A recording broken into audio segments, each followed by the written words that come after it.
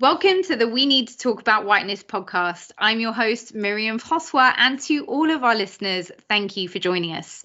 This is a space where we explore the meaning of whiteness, as the term is used in conversations around race and racism, and as the structure pertains to different areas of our lives.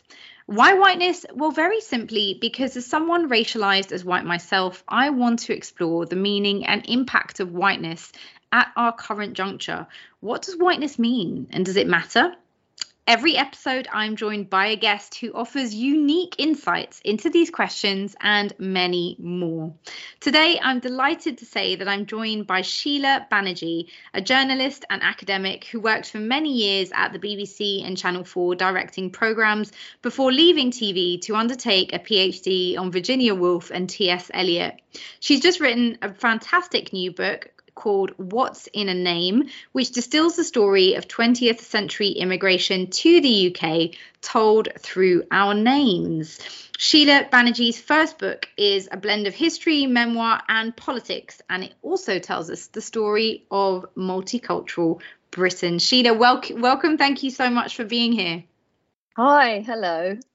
Hey, so Sheela, what is in a name? Why did you choose to focus your book on names? I think it's like it kind of combines two real sort of passions, probably. I love words. I went back to college in my 30s to study English, and I did a PhD. And, you know, these are two or three or four really important words. And I love stories. You know, I was a documentary filmmaker before, and I worked in TV, and I just love telling stories of people's lives. And so when I started thinking about my own name, suddenly it's almost like a sort of, you know, like a mini poem or a historical record. As soon as you start thinking about, you know, why you were given a particular name, what it means in terms of the political context around it, there's so much there. And especially as an Asian in Britain, growing up in Britain and spending my adult life here, it seemed to me that it contains so much. And was there anything that you discovered on this journey about your own name? I mean, how much did you actually know? Because obviously you uncover a lot of information about your background, about your family, about your history. Yeah. How much of that were you aware of? And has that changed how you feel about your own name? I think that's a really good question, because I knew a bit, and I had my own kind of feelings about it. So, you know, my first name, Sheela, I think especially as a child, I used to feel really uncomfortable with it. I think because, you know, I had this very kind of English sounding name that actually in the 70s and 80s, as a child, it belonged to much older English ladies, as my immigrant parents didn't really know that it was an older generation that had that name. So it felt really like almost like a dress that didn't fit. But yeah, I mean, I had my own feelings towards it. But as I did the research, I found out so much more, particularly about, you know, about the relationship of my sort of Bengali forebears, or a group of Bengalis that I'm connected to, and the British Empire, but also about empire itself, because in my surname, Banerjee, itself is a kind of story of empire. It's not my actual name. Originally, Banerjee, which is an anglicised version of the name, Banerjee was Bandyopadhyay. And when the British came along and took over India, at some point in that sort of very uncomfortable, oppressive relationship, they changed our names. And there's that story of colonialism within there. And I found out so much about that during the research. And I guess when I was reading that, you know, that you know, your own name has a consonance that's linked to the British Empire, because actually it isn't your ancestral name, which is a bit mad, really, isn't it? Like I know. Yeah. I mean, if you think about it, has it changed how you feel about history and the history of that you contain within yourself as a person, as a, you know, British Asian person who, you know, I guess grew up in the British educational system with a certain telling of history and a certain telling of colonial history? Yeah. How has it shifted that? I think it's really shifted. I think in terms of what I understood about it as a child, it was just, I just had a funny foreign name because I grew up in a very sort of white mainly working class area on the edges of West London in Hayes. But especially whilst writing this book, I was writing this book during when the whole Black Lives Matter protests erupted, and there was so much conversation suddenly about not just slavery, which was incredibly prominent and widespread at the time, but also about the role of Britain in the whole sort of colonial enterprise. And it was right at the time that I was writing about my own name and Britain's own role, not only in India, but also in West Bengal, in the very place that my family are from. And I think from growing up here and going through the education system, I studied history for O-level, because we did O-levels at that time. And I also did it for A-level. And I studied 20th century history. And I barely knew anything about Britain's role in India. It was mainly basically the study of Nazism, of Stalinism, with maybe a tiny bit, maybe like a few days spent on the study of Britain's colonial role. And in terms of just the basic bald facts, I felt like for the first time, I properly understood about the ruthless extraction of wealth that went on, the transfer of wealth from my ancestral country, from India, to Britain, in terms of, the extraction of taxes, of the, the extraction of cotton, silk, spices at greatly favourable terms that helped actually, provide the basis of the Industrial Revolution in this country and the basis of the power that exists in this country. And it's not something that I felt like as I was growing up that was really even understood by someone who was studying that in terms of up until A-level. It just wasn't really a thing that was discussed.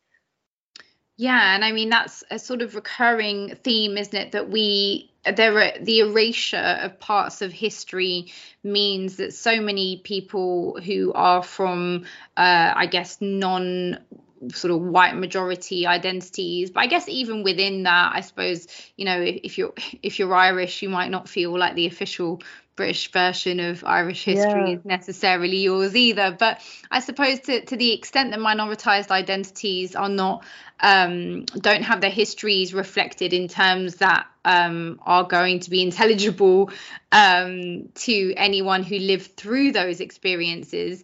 Do you because you in the book you go through the history of several different communities through names. Yeah. Was there anything in that exploration that you felt brought understanding of our wider British identity or some of the failings within that to the fore? Was there anything that you discovered in that you thought, this is just looking at a name, but it's revealed so much about, a part of our history that should be known? I think there were several things that came out in terms of, thinking about it more widely. It was in terms of how much as children, I think that the book's about me and my friends and a group of friends, how much we all kind of experienced quite sort of severe racism. Or in the case of my Jewish friend, Marcella, her ancestors, her great-grandparents, when they came over here, how much hostility there was towards, Jewish migrants that came over here, escaping the pogrom, similar to the people that might be arriving on the boats now. And then thinking about our names, I suppose what struck me in a way was how through this simple thing of your names you can tell so much about power dynamics. And in a way, the fact that a lot of us in terms of Asian people have had to adapt or change their names, or the discomfort that people might feel with their original names in a situation where they've arrived as immigrants and feel forced to accommodate themselves towards the more powerful host country. It kind of shows through the way that people change their names often, or in terms of the names that they choose for their children. So, for example, my parents had arrived here in the late 60s. My mum had arrived in the late 60s and my dad arrived in 1959. This was it was exciting for them, but it was also incredibly difficult for them. My dad was in Wolverhampton for the first few years of being here. And this was a place where his local MP was Enoch Powell, who was banging on about, how immigrants were a real threat to the white population. He had real difficulties finding accommodation. It was all sort of, no dogs, no blacks, no Irish, etc. My mother, when she came, she felt like she was sort of, people were treating her as if she was ignorant because her English wasn't that great. And, she often felt like she was, that people were looking at her in a hostile manner on the streets. If she was wearing a sari, she was abused. I'm not saying that all of it was terrible at all, because they both really also found it incredibly exciting being in this new country, but they were definitely at a disadvantage in terms of the power relations. And I think the kind of hybrid name that I've been given is a sign of the way in which they were really trying to accommodate themselves to make their kind of almost their child and themselves more, making it more comfortable for the English people around them to be with.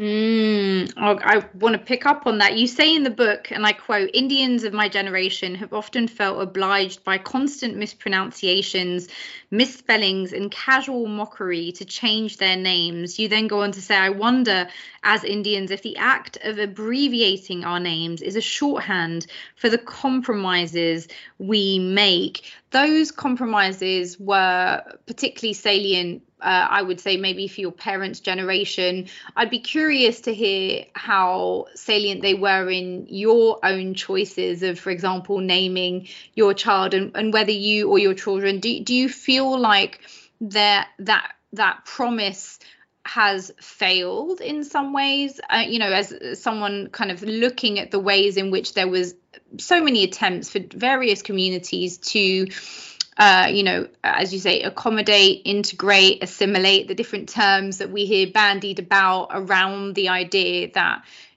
immigrants have to make changes in order to make themselves, to some extent, inconspicuous. Is that how we are, perceiving this? Yeah. I think that's a great word, actually, to make ourselves inconspicuous, this kind of trying to fit in. And I feel like often it's a sort of lifelong process. But also, on the other hand, there have been changes, huge changes in this country. I can't say that they were always easily won. It's been 50 years. If I think about my generation and what I've grown up through, 50 years of resistance and protest from groups like, Southall Monitoring Group or the Newham Monitoring Group, or, all the uprisings in Brixton and Toxteth, and newspapers like The Voice, and activists, like so many that I can't even begin to name them. All the sort of activists, politicians, the people that are speaking continuously, people like, Doreen Lawrence now, who's been campaigning for so long. And there have been changes along the way. Of course there have, beginning with probably, I think, the Race Equality Act, but also I think for my generation, I think we were born here, and as such we are in a more privileged position than my parents. And I do feel that whether or not everybody agrees with me, it's a different matter. I feel like I have a right to both be here, but also to be who I want to be. That might not always be comfortable for everybody, but I think there is more space to do that. But obviously, I think it ebbs and flows. You have a shift forwards for a time, as we've seen recently, in 2020 after Black Lives Matter, it really felt like things were changing. But you've seen a huge backlash to that with, things like Stop the Boats, the way we treat asylum seekers, the whole kind of anti so-called woke comments daily in the media. So it's very difficult. It's sometimes very difficult when you're faced with that. But I do think there is a difference between the 1960s, say, and now. And I mean, is that a difference that is in the nature and form, or is it a change in degrees? How would you qualify the shift? Because to some extent, you might have expected that the promises of multicultural Britain, which I think have long evaporated, let's be honest, does anyone even use the term multicultural in a positive way anymore? Certainly was a positive term, in the 90s, and I think even in the 2000s, and there's been a shift in the last, at least 1 or 2 decades that have meant that those terms are now vilified. It's like something went wrong there. So, but the promise of multiculturalism was that all Britons, regardless of their backgrounds, should be entitled to celebrate their heritage, their identity, as part of a kind of hybrid tapestry that we all occupy as what we might call modern British identity. Has that promise actualized in any way? I think it is a complex picture, and in many respects, I think there is sort of it applies differently to different groups. So obviously, I'm second generation, and in terms of being accepted in this country, I think it's different for me compared to somebody who's a recent immigrant here. I think life could be incredibly tough, and almost as tough for them as it may have been for my parents. And you see that in the way that the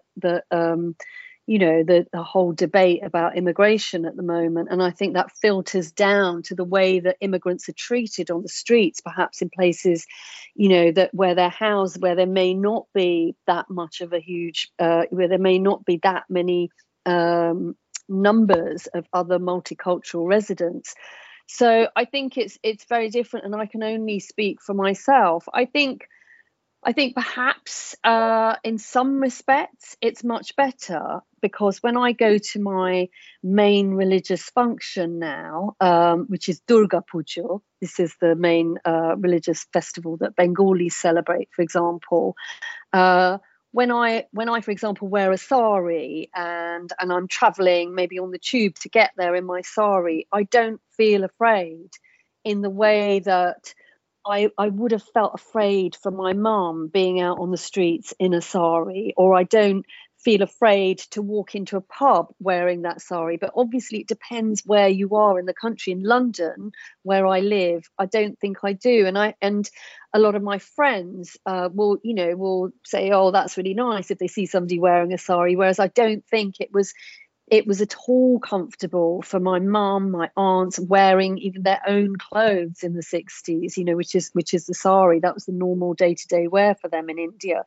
So just in terms of things like that. But on the other hand, what I would say is that I think many of me and my friends were slightly, under an illusion, and perhaps a whole kind of mythology surrounding New Labour sort of fed into that. And we thought, we're in a different era now. We've got rid of the Tories, and, in terms of race, we're going to be on a kind of upward trajectory. And I think in 2007, when I named my daughter and I gave her a really obviously foreign name, I think I was in that world where I thought, in terms of multiculturalism, in terms of race, that yes, things had been bad, but they were always going to be getting slightly better. And I really don't know if I still feel that, especially after Brexit. Yes, no, I hear that. Well, especially obviously with how long the Conservatives have been in power in this country, it's sort of hard to remember that there is an alternative in many ways. In terms of, so you obviously say you chose, as you describe it, a foreign sounding name. Is that how you described it for your daughter? Was this a deliberate attempt to kind of keep her connected to her roots in some way? I mean, how did you come to that decision, and what was it about the name that was important to you? I think it was both things. It was some of the things we're talking about. It was both feeling that, yeah, I do feel more comfortable here as a citizen of this country than my parents would have felt when they named me and gave me this kind of British sounding name to be kind of, to fit in. But also, I think I felt some anger in the fact that I felt that I shouldn't have to hide my heritage. That why should I? Why shouldn't her heritage and my heritage be present? And I wanted it to be known that it was a Bengali name, or at least it wasn't. I really like English names, but for her, I felt like it should obviously be a name that signaled a different heritage. And part of that was about wanting to get away from that feeling of always trying to assimilate. And I think in certain respects, my community, not a lot of people actually, I often have to explain what kind of Bengalis we are. We're not Bangladeshi, we're Bengalis from India. And I think they were always slightly trying to blend in. A lot of Bengalis didn't teach their children to speak the language. And we don't have the same presence that, say, Bangladeshis or Punjabis or Gujaratis have. Bengalis often lived away from one another, partly in a way not to bring attention to themselves by living all together in one place. And sometimes, and I know it's they had a really difficult time here, but sometimes I want to fight against that. And in a way, naming is a small act of just a bit of personal resistance to that feeling. I don't want to have to assimilate in that way.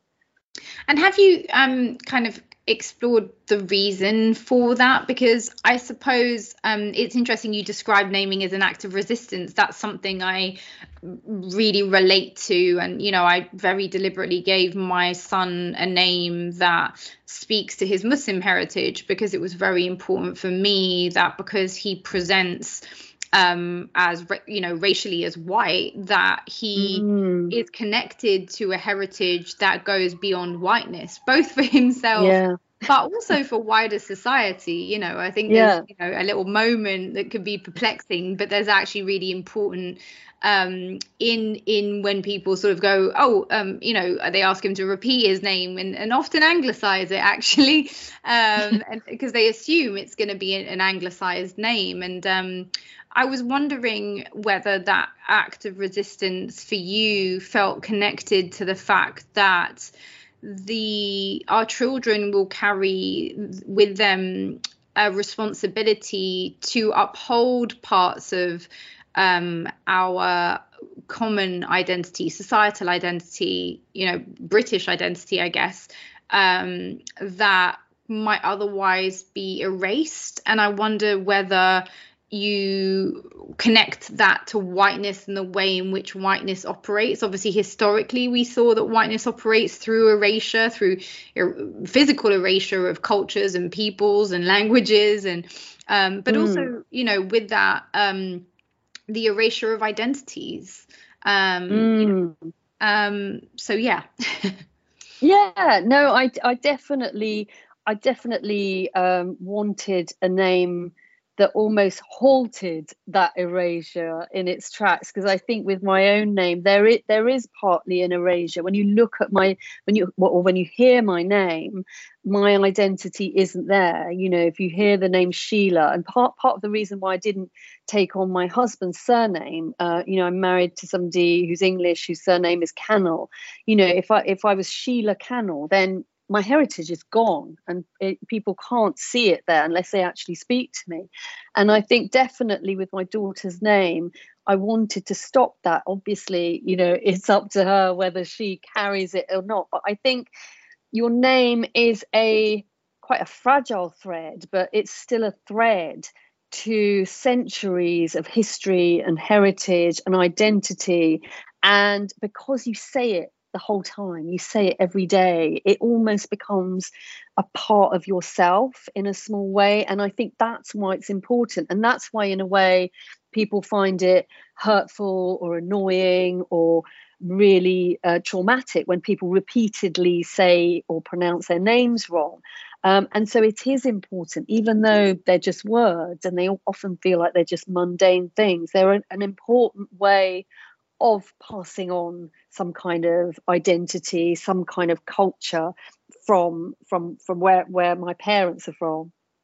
On that note, actually, you raised something that I really wanted to ask you about, because I think a lot of people might think, well, you know, oh, because we hear it all the time, people's names being mispronounced, and, you know, some people will, you know, react and say, well, oh, you know, sorry, my name's actually, you know, X. Can you try and pronounce that again? And sometimes, you know, they'll get a very conciliatory response, but sometimes they can get an aggressive response, right? Which is a bit like, oh, you know, stop trying to annoy us with your name. Can I just call you Sue?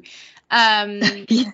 You know, and I'm sure you've probably experienced this or, you know, come across it many times, but how do you read those situations when, you know, and this is typically a situation where someone racialized as white might be called out on their pronunciation, which, you know, in itself isn't an attack on your person, but reacts quite negatively to being asked to pronounce the name correctly. How do you read those interactions? I think it can feel incredibly diminishing, and I think it sort of speaks of power. Really, it may feel like an individual thing, and names are sometimes difficult to pronounce that are in a different that come from a different linguistic kind of heritage. But, you know, for example, I mean, I've obviously not had it because Sheela is both an English name and a Bengali name as well. But, you know, virtually all my cousins, my parents have had to change their names because of it being mispronounced. And I remember my cousin telling me, my cousin's name is this beautiful name. It's of a film star who was popular in the 70s, and it's Mo Shumi. So it's Mo Shumi. So not that difficult. But she says every time at school they had a new teacher, there would be sniggering and laughing, and with one teacher even refusing to call her by this name for the entirety of her time at school. So it became incredibly difficult, and she just changed Moshami just to Mo, and Mo really is a name that doesn't have any meaning, and it's kind of torn from its linguistic roots. And I think that's very definitely, it's about not just power over an adult over a child, but it speaks of power also within the society, I think, because people feel that they don't quite have to, it's not really incumbent upon them to try and get the pronunciation right. If you reverse that, for example, if you think of the British in India, and obviously they were in an incredibly powerful situation, I'm talking during colonial times, you didn't find that the British shortened their names, took on names that were both Indian and English. They kept their original names and expected us as Indians to be able to pronounce them. There was no accommodation, or very little accommodation then. So I do think that individually it might make life easier, and that's why people might shorten their name. You know, for example, my dad shortened his name from Balaji, which is Balaji, Balaji, so fairly easy to pronounce. But he was, like I said, he was in Wolverhampton in the 1960s, and he was finding it hard enough to get a job, get somewhere to live, let alone trying to get people who are often being completely bombarded by racist statements all around them from politicians and from the media to try and get them to get his name right. And again, I think it speaks of your vulnerable status as an immigrant trying to make a home in a new, often hostile country. So I think it can really illuminate the power structures within the surrounding society. Yeah, absolutely. I'll never forget an anecdote from a British Asian friend of mine who got a very, I won't say any names, but a very senior job at the BBC. And he headed up a big department where he was the only person of colour in the department. And on his first day, he went around and met the other people in the office. And, they were, it was the Johns and the Janes and the Marys and the Sues. I'm caricaturing, but you get the picture. And so he went around pretending to not be able to pronounce their names and renamed them all Fatima, Aisha, Ahmed. Yes. And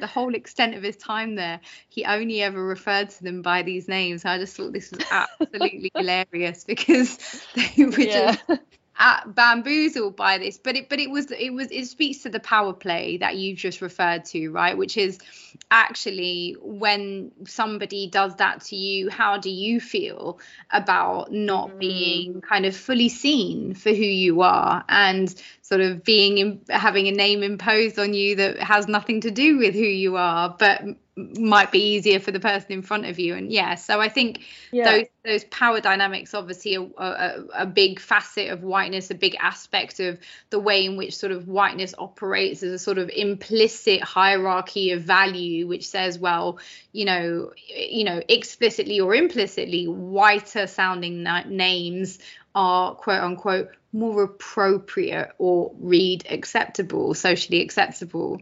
And I think it doesn't, in terms of, you at the moment, you would say, or in the recent history, you would say that applies to, often darker skinned people. But I think at the turn of the century with Jewish people, it was exactly the same. So my friend Marcella's grandparents, who were Russian Jews who fled the pogroms in Tsarist Russia in the early 1900s, they were called Chaya, and that was her great grandmother, and Maya, her great grandfather, and the surname is unknown what it may have been. It may have been Gates, Gatskei, or it probably wasn't Gates. It may have been Gats or Gatskei or Gershowitz.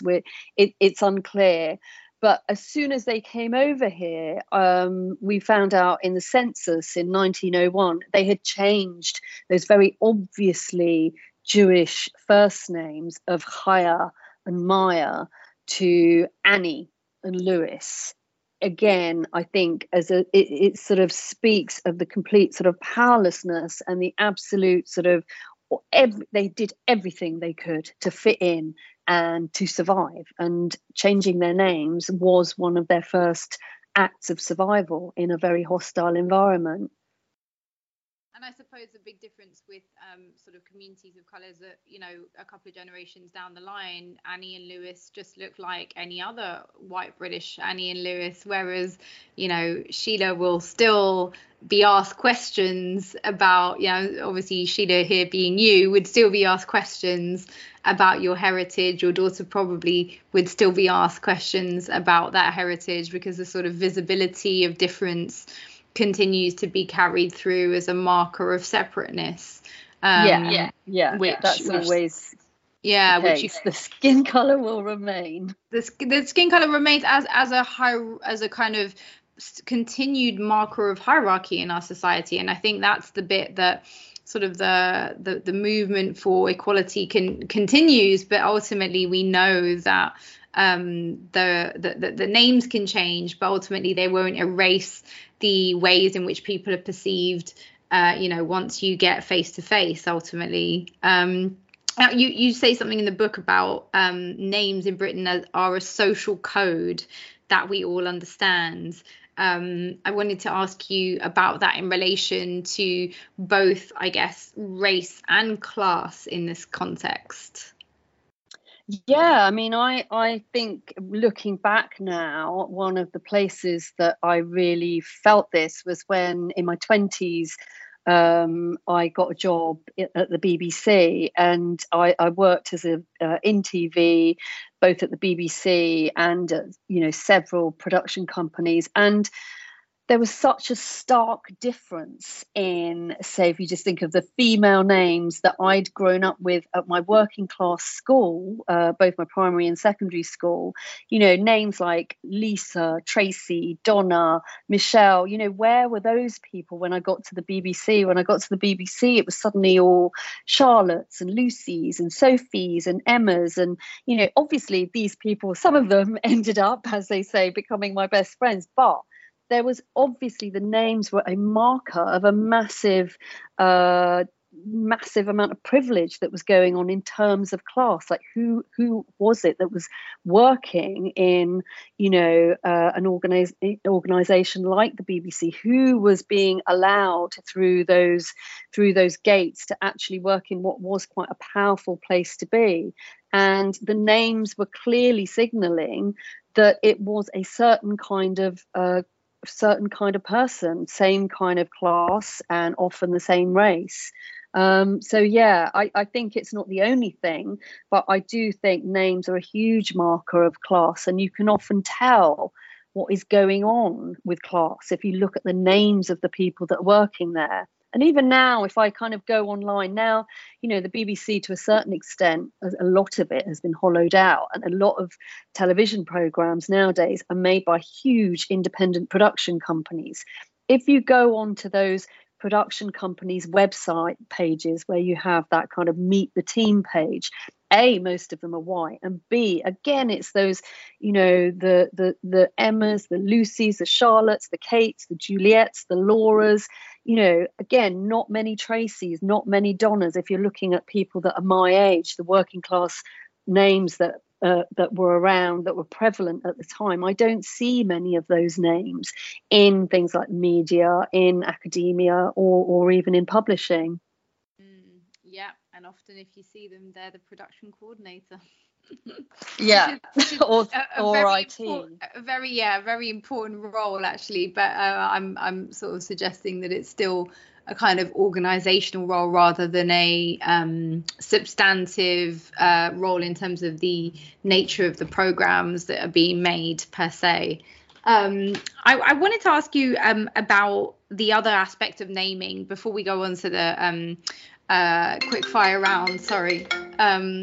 I wanted to ask you about the extent to which we are when we lose other aspects of naming, because in other cultures there are names that are given that have ultimately different meanings beyond simply giving someone a name that they can be identified with. So I'm thinking, for example, in Turkish culture, which I'm slightly more familiar with on this occasion, which refers, for example, to the, if you're going to talk to somebody that's older than you, you're more than likely not going to refer to them by their first name. You probably call them Abi, you'd call them Abi, or if they're, woman, Abla, or, or we often here in the UK will say auntie, right? You wouldn't call you wouldn't call somebody's mum by her first name in many communities. You'd always say auntie or hajja, in the Muslim community, it's like as a term of deference. So in terms of names that we're almost limited in a way in Western culture to the kind of formalistic naming. But is there another layer to naming that you kind of uncovered that offers new layers of richness to identity that we could maybe benefit from? What did you? I know you've talked a lot about it in the different communities. Yeah, no, definitely. I mean, sorry, am I echoing really badly? Oh, no, not at all. No. Yeah.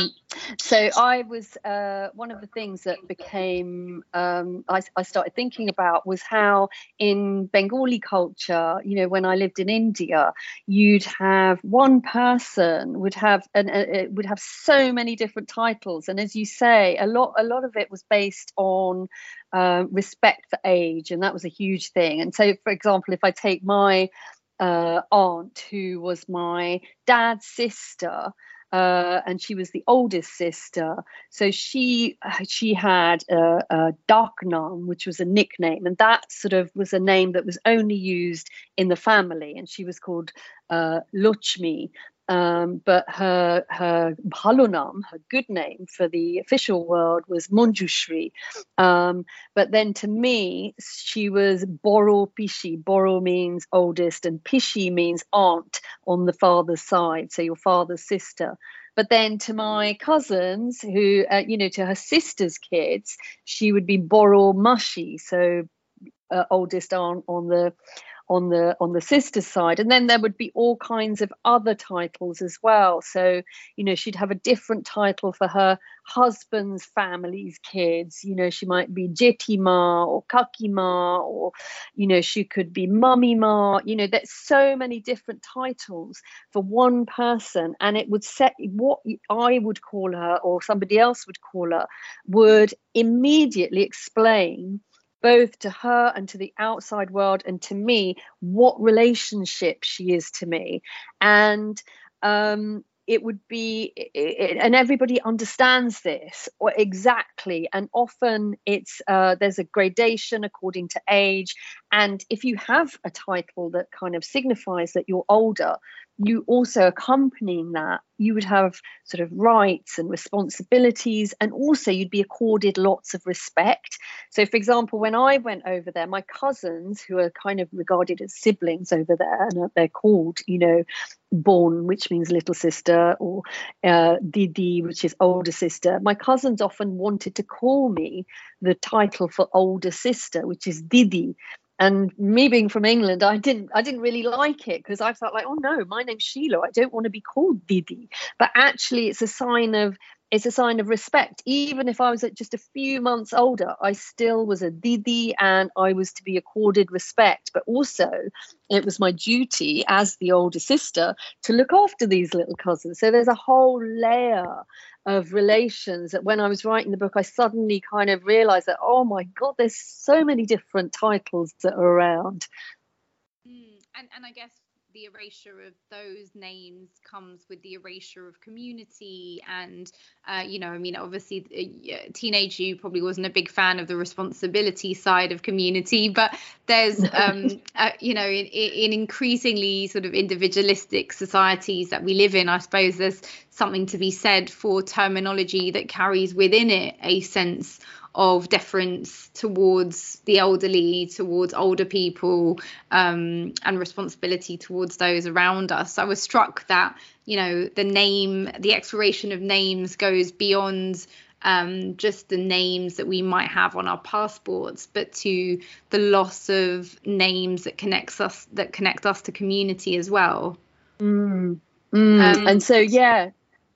I mean, yes, definitely. So my friend Maria, when she was naming her son, the tradition, the strong tradition in Greek Cypriot culture, which she's from, is to name the firstborn son after the grandfather, the paternal grandfather if he's around, or the maternal grandfather if he's not around. And so Maria felt this huge pressure to name her son after her father.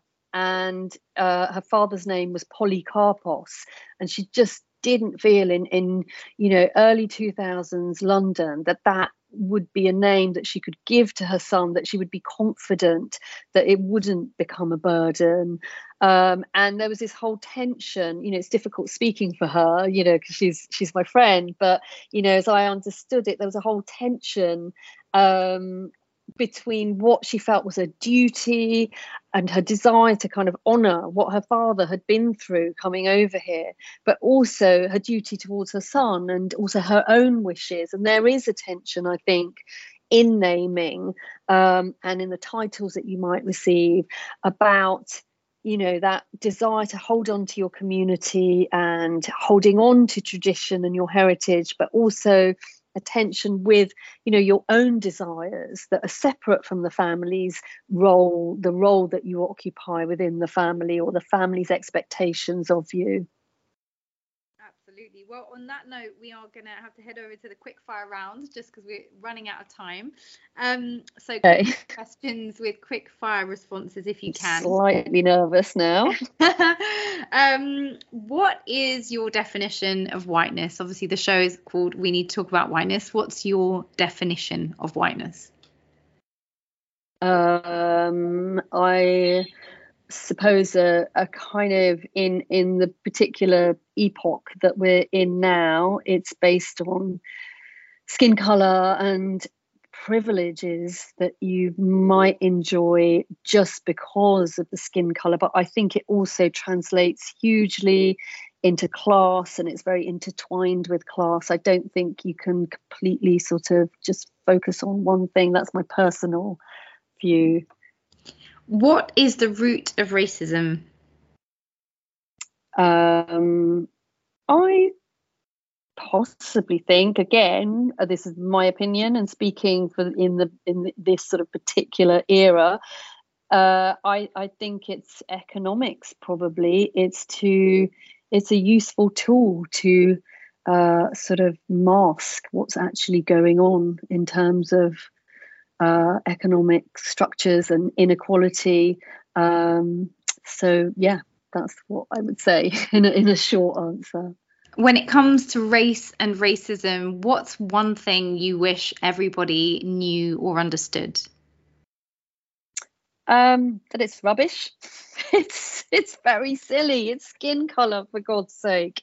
It doesn't mean anything. And we're all just people. That's what I wish they knew. And I wish also that I wish people would understand, like currently, obviously I think that what's going on with this whole anti-migrant rhetoric that's around, that we're being distracted by racism from the actual sources of the problems, which are about, too few people at the top, a system where too few people at the top have far too much of the wealth, and that's how they want to keep it. So that's what I wish people knew, I suppose. What is the opposite of whiteness? I suppose being non-white, but also kind of it dissolving in terms of something that anyone pays any attention to. It seems kind of quite ludicrous, really. We often hear an almost idealized version of the future from some people that speaks to the idea that we could one day be a post-racial society. Is that universalist ideal ever achievable or even desirable? I suppose maybe because I sort of kind of bought into the idea of multiculturalism. I like the differences partly. So it's not that I want to get rid of all differences. And one of the things that was supposed to be such a compliment when I was a kid, I just think of you as the same as, English people, and maybe I don't quite want that. I think we've all got our amazing kind of differences and things that we can bring. So I partly want it to go away and be in a post-racial society because it's horrible. Racism is awful. But at the same time, I don't want to get rid of every little kind of difference between us. Thank you so much, Sheela. If people want to purchase your book, where should they head? Do we have a bookstore of choice, bookseller of choice? Well, I live near Stoke Newington Bookshop, so that's I would say that's a good place to buy it. But apart from that, all the usual places, I think bookstore.org and Waterstones, and if you have to, Amazon, I suppose, or go into your local bookshop with the Amazon page. Amazing. Sheela Banerjee, thank you so much for your time. Thank you, of course, to all of our listeners for tuning in to this episode of We Need to Talk About Whiteness. Please do subscribe on iTunes, Spotify or SoundCloud and join us next time for more conversations on whiteness. Thank you so much. Thank you.